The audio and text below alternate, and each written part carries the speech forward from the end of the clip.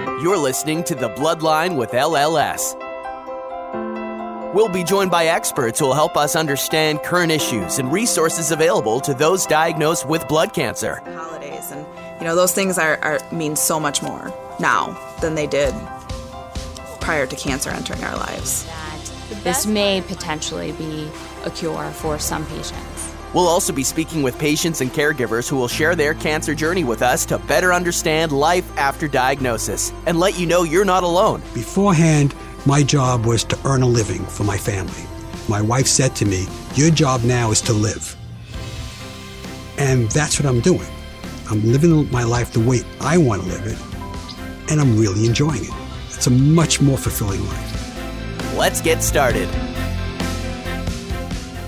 Welcome to The Bloodline with LLS. I'm Elissa. I'm Edith. And I'm Lizette. Thank you so much for joining us on this episode. Today, we will be speaking with Jan White, a proud survivor and thriver of stage 4 non-Hodgkin's lymphoma. After completing treatment in 2016, she felt a strong calling to support cancer patients and their families. She became a legislative advocate for LLS, started a website to share her experience, and has participated in numerous national conferences in support of cancer patients and healthcare access. Welcome, Jan. Hi, Alyssa. How are you? Good. So let's start with your diagnosis of stage 4 non-Hodgkin lymphoma. How did you get diagnosed, and what signs and symptoms were you having? We actually chased pain for about 2 months. It started off when I came down with the flu, and I was really, really sick, and I don't normally go to the doctors, but I went to the doctors, and he's like, okay, not only do you have the flu, you actually have some pneumonia going on here. What's bothering you more than anything else? And I said, I have this knife in my back, and he ran his fingers down my back, and he's like, okay, you're coughing so hard from the pneumonia, I think you've cracked a couple of ribs. At the time I was studying for my 4th degree black belt, and he's like, you have the musculature to crack ribs, so that's going to take 6 to 8 weeks. Let's just get you over the flu and pneumonia. So got over the flu and pneumonia, but the pain stayed, and it kept getting worse and worse and worse. And we went back a couple of times, and we checked my shoulder, and we checked some other things, and nobody could figure out what was going on. And then one night I coughed, and it was lightning bolts down my legs, and suddenly my legs weren't working right. That gets everybody moving in a hurry. My GP was on vacation, so I got to the on-call GP, who was so amazing that he became my GP, and he checked me out. He's like, I don't know what this is. Maybe you herniated a bunch of discs in your back. So he sent me for an MRI, and that afternoon I get a phone call. We're not sure what we're seeing. You need an MRI with contrast. You're scheduled for 8 o'clock tomorrow morning. And I had the second MRI, and I thought at the time, oh, they just got a bad image or whatever. I wasn't really worried about it. And that night I get a phone call from the on-call GP, who really doesn't know me, that says, there are multiple tumors. One has invaded your spine. We think they're benign. You need a neurosurgeon right now. Okay, don't like the word tumors, do like the word benign. So, okay, I was scheduled for the next morning at the neurosurgeon's. Got there. He's like, okay, big, nasty, invasive, scheduled this huge surgery, take out ribs, take out lamina, put me back together with an erector set. They'll biopsy me on the table. Okay. So they did all these detailed studies, and God bless one radiologist who raised a 3% chance of lymphoma. And to the surgeon's credit, he said, okay, that didn't occur to me. I have to run this down because I could make it worse. They did a biopsy real fast, like the next day. And sure enough, I'm sitting in the surgeon's office for the last pre-op appointment, and it comes back non-Hodgkin's lymphoma. And I'm like, wait a minute, we were checking the box. What happened here? What do I do now? I don't have an oncologist in my hip pocket. So he's like, I can't operate. Go home. Don't go anywhere tomorrow. Someone will call you. So 9 o'clock the next morning, I get a phone call from Dr. Shaw's office that says, be in this office in 1 hour. Pack a bag. You are not going home. You are being admitted directly to the hospital from the office. We have to begin chemo today. We have to try to save your spinal cord and your life. So by 10, I was in his office. He was amazing. He spent 90 minutes with us the first day. What doctor spends 90 minutes with you ever? By noon, I was in the hospital. They cycled me through heart study, lung study, blood work, PICC line shoved in my arm. And by late afternoon, I was on chemo. Welcome to cancer. What was that like? I mean, that's happening so fast. In hindsight, it was a good news, bad news deal. There was no time for fear or panic or dread or any of that. Mike and I held each other for a couple of minutes, went upstairs, threw clothes in a bag, and left. Mike and I run a business, doing business meetings and special events together. A client said to us, "You went to show mode," and she was completely right. Work the problem. But I can also now say I know what it is to be in shock. It really didn't wear off for a couple of days where I looked around and went, oh God, what just happened here? But in a way, it was also interesting in that, in the cancer center, you can't help but overhear conversations. So one time we're in the elevator and there's another couple in the elevator and I'm in full-on treatment at that point. I'm bald, no eyebrows, the whole thing. And the couple is talking about they have this appointment and then they have this appointment and then they're meeting with the team and then they're mapping the game plan and then they're going to start treatment. The couple gets off the elevator and Mike looks at me and says, "Is that what's supposed to happen?" And I'm like, "Yeah, I think so." Wow. And lymphoma is such a complicated diagnosis. They say lymphoma and then people don't know that there's Hodgkin lymphoma and non-Hodgkin lymphoma. And then when they say non-Hodgkin lymphoma to you, do they explain that there's so many types of non-Hodgkin lymphoma? I was incredibly fortunate. Dr. Shaw was amazing. He literally started off that day with, this is a lymphoma. This is Hodgkin's versus non-Hodgkin's. This is non-Hodgkin's. This is your subtype as best we understand it. When they actually started treatment, they didn't have my full subsets back yet. But as he said, we couldn't wait. We're just throwing everything and we'll adjust. And then, I also was non-Hodgkin's with central nervous system, with CNS, which adds a whole another layer of complexity, but he was really amazing in mapping it all out as Mike and I were madly scribbling notes. And I distinctly remember at one point he's talking and I said, "Wait, you didn't say what stage I am." And he looked me square in the eye and said, "You're stage 4. Do you know what that means?" And I said, "Yes, I know what that means." He's like, "Okay, do you want me to stop talking?" I'm like, "No, keep talking. I need to know what we're doing here." But he was really good about really defining it for us. This was medical school 101 really fast. I am large diffuse B cell with CNS.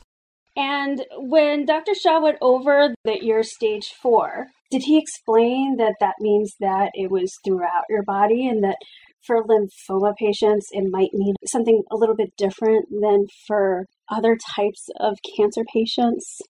Yes, he did explain, and he was very candid with us about the severity of what was happening, though it was interesting. I've heard patients say, the doctor should tell you everything the first day. And I have learned, no, maybe they shouldn't, because we knew it was very serious. We knew it was everywhere pretty much at that point. We knew we needed all of the big guns right now. But I was actually complaining to him about a year after completing treatment about what I perceived to be my lack of speed of recovery. And he looked at me square in the eye and said, "I will now tell you what I did not tell you the first day. Your file got dropped on my desk at 8:30 in the morning. By 8:45, the partners met about you, and by 9 o'clock, we were on the phone to you because we had to get you in here because the assessment was you were 7 to 10 days from being completely paralyzed and 3 weeks from dying. That of his career, I was his full-blown emergency, a dubious distinction at best. So it was very, very close. Now, what was causing you to potentially be paralyzed? Was it the lymph nodes pushing against your spinal cord? Actually, it was really interesting. I was completely extranodal. So one of the biggest of the tumors had invaded my spinal column and was compressing the cord. Invaded it? Yeah. In hindsight, it was, again, a double-edged sword. The spinal tumor made treatment, recovery, all of it infinitely more complicated. But that was the one that gave symptoms. So Lord knows how far I would have gone without that. I remember saying to him, I'm a martial artist. I study for more than 15 years. I'd like to think I'm pretty in tune with my body. How the devil did I get to stage 4? And he explained that this particular form was incredibly aggressive and it chose places where there's not a lot of pain receptors. So we didn't know about it till it was really far gone. Wow. So you had 3 weeks to live. What else could have come up? So had the spinal cord issue not been there, I wonder what else could have been that would have caught it within that 3 weeks. You know, there were subtle symptoms, as he said at the time. He's like, if you think back, there would be really subtle things that you would have just dismissed, which I did when I thought back about it. I remember telling my sensei about maybe 2 months before I was diagnosed, my kicks feel floppy. And he's like, well, Jan, you're 52. And I'm like, yeah, okay. And I just dismissed it. 2 years before, or a year before, I had been diagnosed with high blood pressure. Well, in my family, you know, the gift at 50 is high blood pressure. So I dismissed it. All those things resolved after chemo. So there was just these really subtle clues that you dismiss. I think a lot of the patients listening can say just that they had symptoms come up, they attributed them to different things, and all of a sudden, boom, you've got cancer. And all these symptoms were because of the cancer. Right, exactly. That's why everybody, candidly, they're like, oh, how did the docs not catch it sooner? I'm like, you know, no bruising, no fevers, no sweats, no fatigue, though I had some fatigue that I contributed that I wasn't sleeping because I was in so much pain. You know, did I have weight loss? Yeah, but not until the last 2 weeks before I was diagnosed when I suddenly started dropping 15 pounds in 2 weeks. So it's very subtle. Wow. Well, thank goodness for the spinal cord issue to get that found. Oh my goodness. And it's so hard because we do hear a lot of patients that say that they weren't diagnosed sooner and why. And it's difficult to diagnose. It's not the first thing that they're looking for. It's not the most common cause of any of these issues that you're bringing up. And like I said, when they did the first MRIs, they were looking for herniated discs in my back. Cancer was not on the radar, even when the neurosurgeon looked at me. And he's great, don't get me wrong. He's fabulous. But I didn't have classic symptoms, so no one was looking there. Well, I bet they did tell you, though, that since you were in good shape otherwise, knowing your background, that really did assist you through treatment.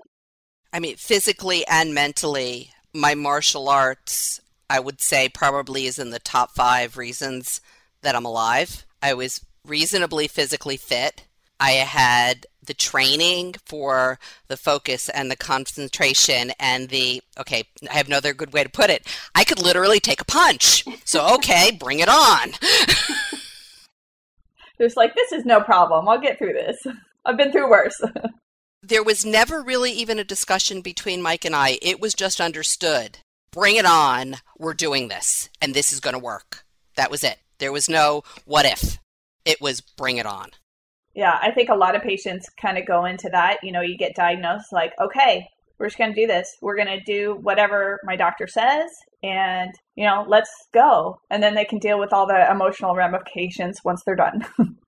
Much later. That comes later. My family, of course, you know, a lot of them are screaming second opinion. I'm like, guys, we have to start. I can always change gears, but we have to start. I need to go. We were fortunate. I still cannot say enough about my care team and that I was in a place that could throw everything at me right away. I absolutely understand the lightning speed at which all of this happened is amazing. And I know that. We did get second opinions later once we had our subsets back. But until then, it really didn't make sense. Because what are you going to say? We don't even have all the data. And it's really important for everybody to know that you could get a second opinion at any time during your journey. It doesn't have to be right when you're diagnosed. Right. And even now, as I go through, there's second opinions in active treatment, which is critical. You always want that second pair of eyes, that second set of thoughts. But during survivorship as well, I'll get an answer from one doc, that doesn't sound quite right, and I'll check with somebody else.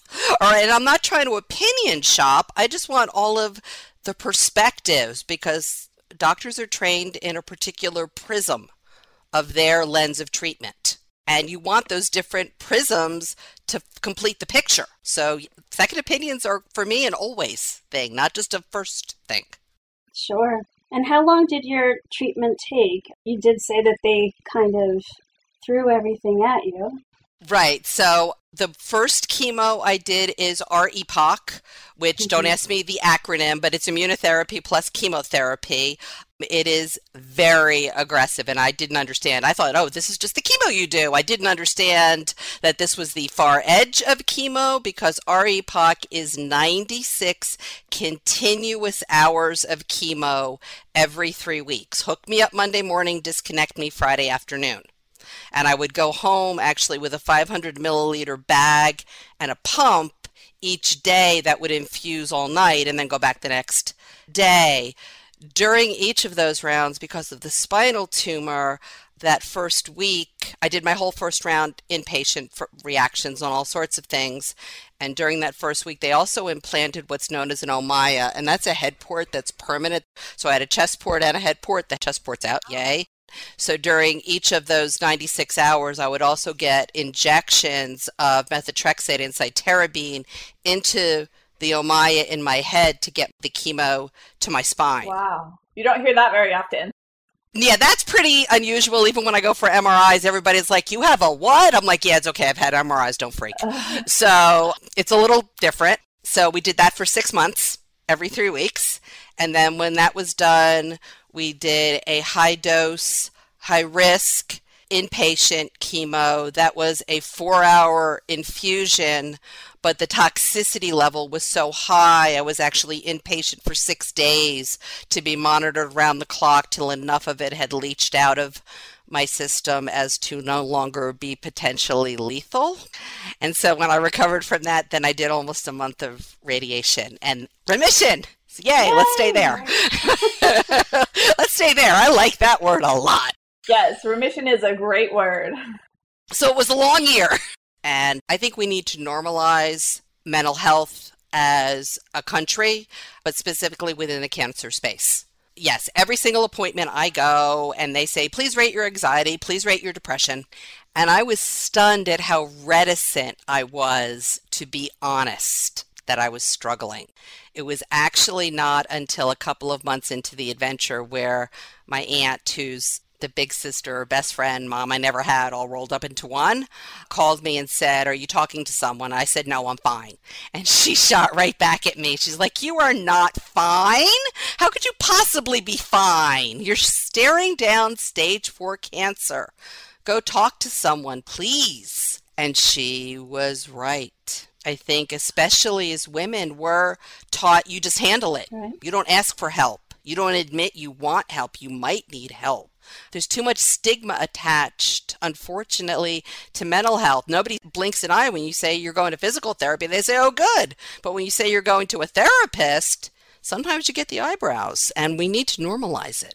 Yeah. It's so easy to go through your treatment and just kind of blast right through, be strong, and just do what you have to do. And then once the treatment ends and that coordinated care ends and all of those things that you were doing on a daily basis go away, you're left to finally have that space to deal with all of the emotions that you've dealt with for months or years that you never dealt with ever. I think that all cancer patients should be given that referral to go talk to somebody. Maybe during induction, they'll introduce you to the social worker. And you're like, I'm fine. I'm just going to do this. It'll be okay. And then you're like, wow, months later, I really need help. Something's wrong.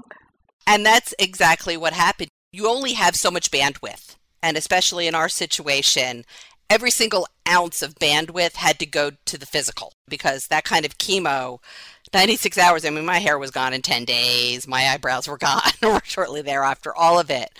But we need to do that. I think we really need to normalize it. I didn't really begin dealing with anything till probably a year out of treatment because you can only do so much. Absolutely agree. We really do need to normalize mental health treatment during and after cancer.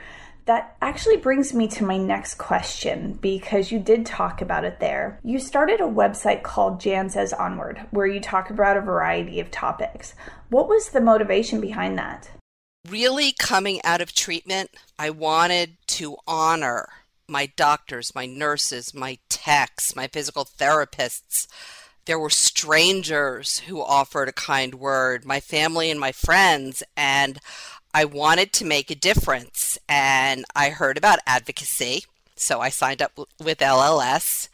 And Onward, I don't even remember when or where it came from, but very, very early in the adventure. And we don't call it the cancer journey. We call it the adventure, and late effects are souvenirs because that's just what we do. Because I'm not going to use the medical jargon. I want my jargon.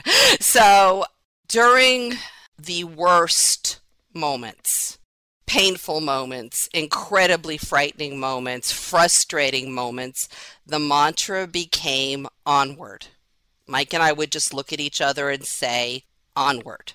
And I can't tell you how many times I've said that in the last however many years. But the more I advocated, the more I realized I want to make a difference. For better or worse, the story is dramatic. It gets people's attention. So, okay, let's go. Let's make a difference. And in talking with some speaking folks, I woke up one day, probably last spring, with jansaysonward.com in my head. And I'm like, that's it. So I love it. On June 7th of 2020, which is National Cancer Survivors Day, I launched Jan Says Onward. That's where it came from. And I'm speaking to national groups, to associations about what cancer really means and what cancer patients and their families, from my perspective, really need.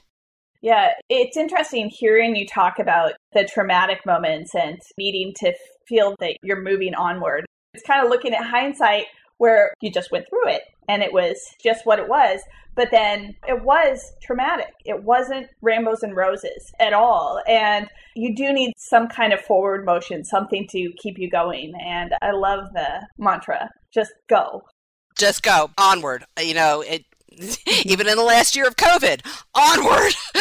Yes. Cancer and COVID really don't mix, so onward.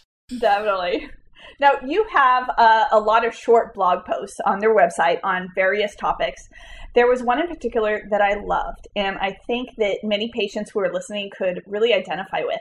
It was called One More Ologist, Better Survivorship Strategies. You strongly suggested needing a survivorship oncologist. So tell us more about that and what your thinking was behind it. Okay, so yeah, this is actually what's closest to my heart. So what my experience has been is that because my care was split between two different hospitals, I probably had, before cancer, we call it pre-C now, I probably had, your standard GP, gynecologist, dentist. I had an orthopedist because my knees and karate, yeah. So not a lot of need for coordinated care there. When I was in active treatment, care split between hospitals, physical therapists, GP, the care was very coordinated. Doctors talked to each other about treatment strategies, about challenges, about whatever. Suddenly in survivorship, my experience is that not only is care much more fragmented now, I have infinitely more doctors now as a result of the souvenirs from the adventure than I ever imagined I would have. I have 2 primary oncologists. I have a radiation oncologist. I have a pain specialist. I have a cardiologist. I have a rheumatologist. What are my other ologists? Way too many other ologists. And no one talks to each other. I have no field general directing the nuance of care that's required in survivorship. So I've experienced multiple times where I'll start dealing with a challenge. A great one is I started having some new neuro symptoms. So I talked to the neurosurgeon because that seemed like the place to start. And he recommended some tests and a course of treatment and some drugs and some procedures. Well, my oncologist freaked out and was halfway through. So I've spent time, money, energy, angst, pain No, you don't want me doing this? Wait a minute. So when I thought about it, it's like, why is there not a subclinical specialty that would exist in every oncology practice that when you get in remission, yay, you are transitioned to a survivorship oncologist who will oversee the myriad of care in dealing through survivorship. Actually, I have a friend who works in the health insurance industry, and I called them up and said, does this exist? Is there an insurance code for this? Because sort of my attitude was, if there's an insurance code, it exists, and if there's not an insurance code, it doesn't exist. And there was no insurance code. And then I called a friend of mine who's a surgeon and said, does this exist? Because she specializes in breast cancer patients. And she's like, no, and there's a huge need. So I really think having a field general to direct the care within the practice, and then God forbid you relapse, you go back to your same primary doctor within that practice for more active treatment. My friend who's in insurance said, well, insurance is going to want to pay for another doctor. I'm like, you're not understanding me. I think ultimately this would result in less doctor's visits, less tests, less drugs, less procedures if there was someone directing the whole care versus the prism. Yeah, that's a really good idea, because you really do go from coordinated care where everybody is on the same page, everybody is talking, to all of a sudden dealing with all of these completely separate issues that are related to the same thing, but they are completely separate. And when they don't talk to each other, you can get the same tests for different things. How are you moving forward if they're not coordinating with each other and talking to each other? I love this idea of a survivorship oncologist or coordinator or somebody at each cancer clinic that is taking this over to lead people through survivorship. We say it all the time here. Me, the one bringing everybody to medical détente, but me without the medical degree. It doesn't work. Yes, definitely. I agree with you. I think that in the long run, the idea is really to be proactive, right? Right. You are, in the long run, going to have less appointments, possibly less ologists. That's a great idea. When you think about it, you want survivorship to be the longest part of the gig. You want active treatment to be the short chapter in the book. So why are we coordinated for the short chapter but not for the long book? The other thing I would really like folks to think about is when you look at the marketing, quote unquote, of cancer, all you see pretty much is the big smiles and the pretty scarves and the wonderful look what I can do stories.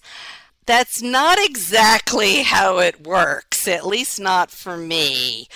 As hard as my chemo was, as hard as that year was, in its own way, survivorship is harder. You're facing the myriad of doctors now. You're facing the continually evolving ramifications of the souvenirs. I know the docs refer to it as late effects as side effects. I refer to it as a souvenir because you should always have souvenirs from an adventure, right? I have chronic pain, chronic neuropathy. We've had to rebuild a lot of different parts of our lives to meet my needs. That is frustrating in the extreme, but it's real. And I would like to see a lot more education to the public about what survivorship really means. Yeah, because it always looks like those super inspirational stories and everybody's happy at the end. And that's just not necessarily the case. People are left with post-traumatic stress and having to deal with all of these potential issues that have come up as a result of your treatment. And it should be out there more that things didn't end when your treatment ended, when you went into remission. There's a really great meme out that I use sometimes. It's like, just because my hair's grown back doesn't mean everything's okay now. And that really sums it up. And I thought that's what would happen too. I thought you do your treatments, no matter how rigorous, you take a couple of months off to put yourself back together, and then you continue on with life as you knew it before. Yeah, not so much. But I think that the more that cancer patients and survivors can share their experiences through treatment and after treatment, share what they're going through, and I'm sure everybody thinks that, oh yeah, it's really hard once you're going through it. And then they're like, oh, you're in remission. Great. And then that's the end. They stop checking in on you. I'm a blood cancer survivor myself, so I get it. That they just stop checking in with you. Oh, you're better now, right? And I'm like, not really. Right. Not really. I'm not really better now. And all of these things that come after that remission, after that NED date, if there is one, after the main treatment ends, and people aren't as vocal about it, or just their friends and family just kind of forget that you're still in it. You're still going through something. And don't misunderstand me. I am incredibly grateful to everyone and to every drug and to every little bit of it. It was just a bit of surprise about what survivorship really means. I agree. That's true. It makes a lot of sense. It really does. And also on your website, you share videos of you participating not only in cancer conferences, but also press conferences for national public policy. How'd you get into sharing your story on the national stage? Actually, I have LLS to thank for that because I went from 0 to 100 miles per hour with you all. We saw that inside of you. We did. You did. The final impetus for me to get into advocacy was, as I was coming out of treatment, is when they were debating Trump care in the U.S. House of Representatives. And a representative out of Alabama gave a radio interview during that debate. And in the interview, he essentially said, good people don't have pre-existing conditions. And I looked at my husband and said, oh, no. They just woke up the wrong person. And I did not use the word person. So I registered with LLS. About 2 weeks later, I got a phone call that said one of my U.S. senators, who I knew from our events work, was going to hold a patient roundtable. He wanted to hear from actual patients about what the changes to ACA or eliminating or replacing ACA could do. Would I please come and tell my story? So as an event producer, I have sat through way too many bad speakers in my life, and I vowed I would not be that. Sorry, it's true. So I crafted a 3-minute, this is my story. And 20 of us told our stories. And that afternoon, much to my shock, I got a phone call from U.S. Senator Carper's office in D.C. You made an impression on the senator. Okay, great. He would like to present your story on the U.S. Senate floor as part of the healthcare debate. Do you agree? What? Wow. Excuse me? Back up? Wow, that's amazing. So I was in shock. My first answer was, I'm incredibly flattered. My second answer was, I need to talk to my husband and my son. This is much more public than we had ever talked about. The last part is, I respect Senator Carper very much, but I write the script, my story, my rules. So Mike and Ethan said yes. They said yes to me approving the script. So ironically, 2 days later, my son and husband watched C-SPAN live as the senator presented our story on the U.S. Senate floor, complete with pictures, and I was in a client meeting. So they saw it live. Wow. I got home and said, please tell me it wasn't horrible. But that started me being known in my federal delegation here with my state representatives here. I've continued to go to the Hill, to go to Legislative Hall here. For better or worse, the story is dramatic. So it gets people's attention, and I've been relatively successful in presenting legislation that we feel is important to the cancer patients and their families and getting them to say, yes, I'll sign on as a co-sponsor. To me, nothing will ever make the adventure worth it outside of seeing my husband and my son. But that advocacy, making the change, trying to make it better, gives it purpose, gives it meaning. Now, for our listeners who don't know, LLS utilizes volunteer advocates like Jan to speak to their legislators on a state and national level. They share their powerful stories as patients and caregivers to influence legislation, and that will help protect patients and increase access to quality and affordable care, which we all want. So what was the training like to become an LLS advocate?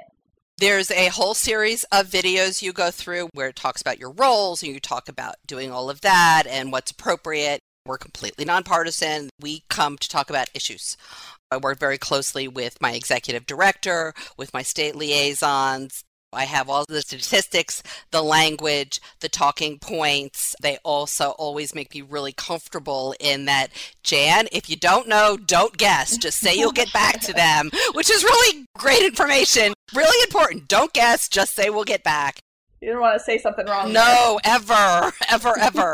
That was really great to understand the roles. There are calls where we can get on. I always have my state contacts or my regional contacts where I can call and say, I heard about this, or I'm worried about this, or did you know about this, or what do I do with this? So that's always really great. Do you have any advice for anybody wanting to talk to their local legislator? Certainly, you don't need to be an official advocate, quote unquote, to go talk to your legislators. You can always email, call your legislators. But when you do, I would recommend that you have all your source information with you about why you're calling, what you're concerned about. Check your sources. Make sure you have at least 2 corroborating sources. We want to be presenting very accurate information to them so that you have all of that. The other thing to remember is I love all our legislators. But sometimes, a lot of the time, the real work gets done with the aides. There are literally hundreds of bills that come across representatives and senatorial desks at all levels. It's the aides who sift through and say, sign on to this, do this, do this, unless something is very near and dear the representative's heart. So if you're actually get a meeting with the aide or you talk with the aide, don't dismiss it. It can actually be very, very powerful to do that. That's definitely something that I think a lot of people don't think about, is how much the aides actually do in getting this to the senators and representatives. The vast majority of my contact is with the aides, and it's very, very important, and just as important as talking with the actual legislator face to face. Now that you've been an LLS advocate for a little bit, what would you personally like to see with future legislation? I would like to see the ACA stop coming under fire. I would like to see that concern going away. I would like to see paid family and medical leave, and I would like the cancer funding restored to pre-COVID levels, as well as a bump to get the research restarted, because that's actually more expensive than continuing. Yeah, that's really important to get the research continuing. We're already a little bit behind. For our listeners who might be interested in getting involved with LLS advocacy and public policy like Jan has done, stay tuned to the end of our episode for more details, and be sure to take a look at the show notes for links. On our patient podcast homepage, we have a quote that says, "After diagnosis comes hope." Based on your cancer journey and advocacy experience, what word would you choose to complete that sentence? After diagnosis comes life is the first word that came to my brain. What does that mean to you? All I could focus on at that point was life. And I want my life. I look into the eyes of my husband and my son that day. I want my life. Thank you so much, Jan, for joining us today. You have such a powerful story, and with your diagnosis and all of the incredible work that you have done afterwards to help current and future patients. We really look forward to seeing more of you on the national stage as we all work to make sure that patients have access to that quality and affordable care. Thank you. And thank you to everyone listening today. The Bloodline with LLS is one part of the mission of the Leukemia and Lymphoma Society to improve the quality of lives of patients and their families. To help us continue to provide the engaging content for all people affected by cancer, we would like to ask you to complete a brief survey that can be found in the show notes. This is your opportunity to provide feedback and suggested topics that will help so many people. We would also like to know about you and how we can serve you better. The survey is completely anonymous and no identifying information will be taken. We hope this podcast helped you today. Stay tuned for more information on the resources that LLS has for you or your loved ones who have been affected by cancer. Have you or a loved one been affected by blood cancer? LLS has many resources available to you: financial support, peer-to-peer connection, nutritional support, and more.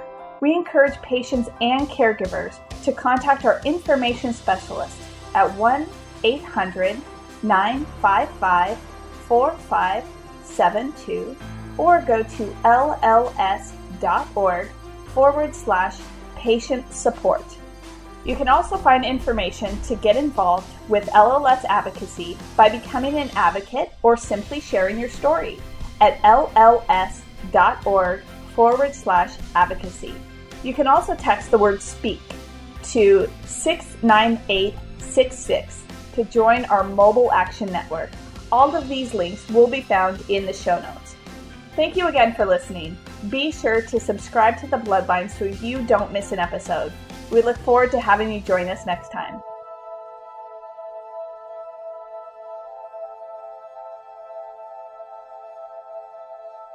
Thanks for listening to The Bloodline with LLS. We can be found on iTunes and other great podcatchers. You can subscribe at www.thebloodline.org. Be sure to check out our archive section on our website for previous podcasts. Be sure to rate and review us on iTunes. Keep up with LLS by following us on Twitter at LLSUSA and Facebook at the Leukemia and Lymphoma Society. Until next time.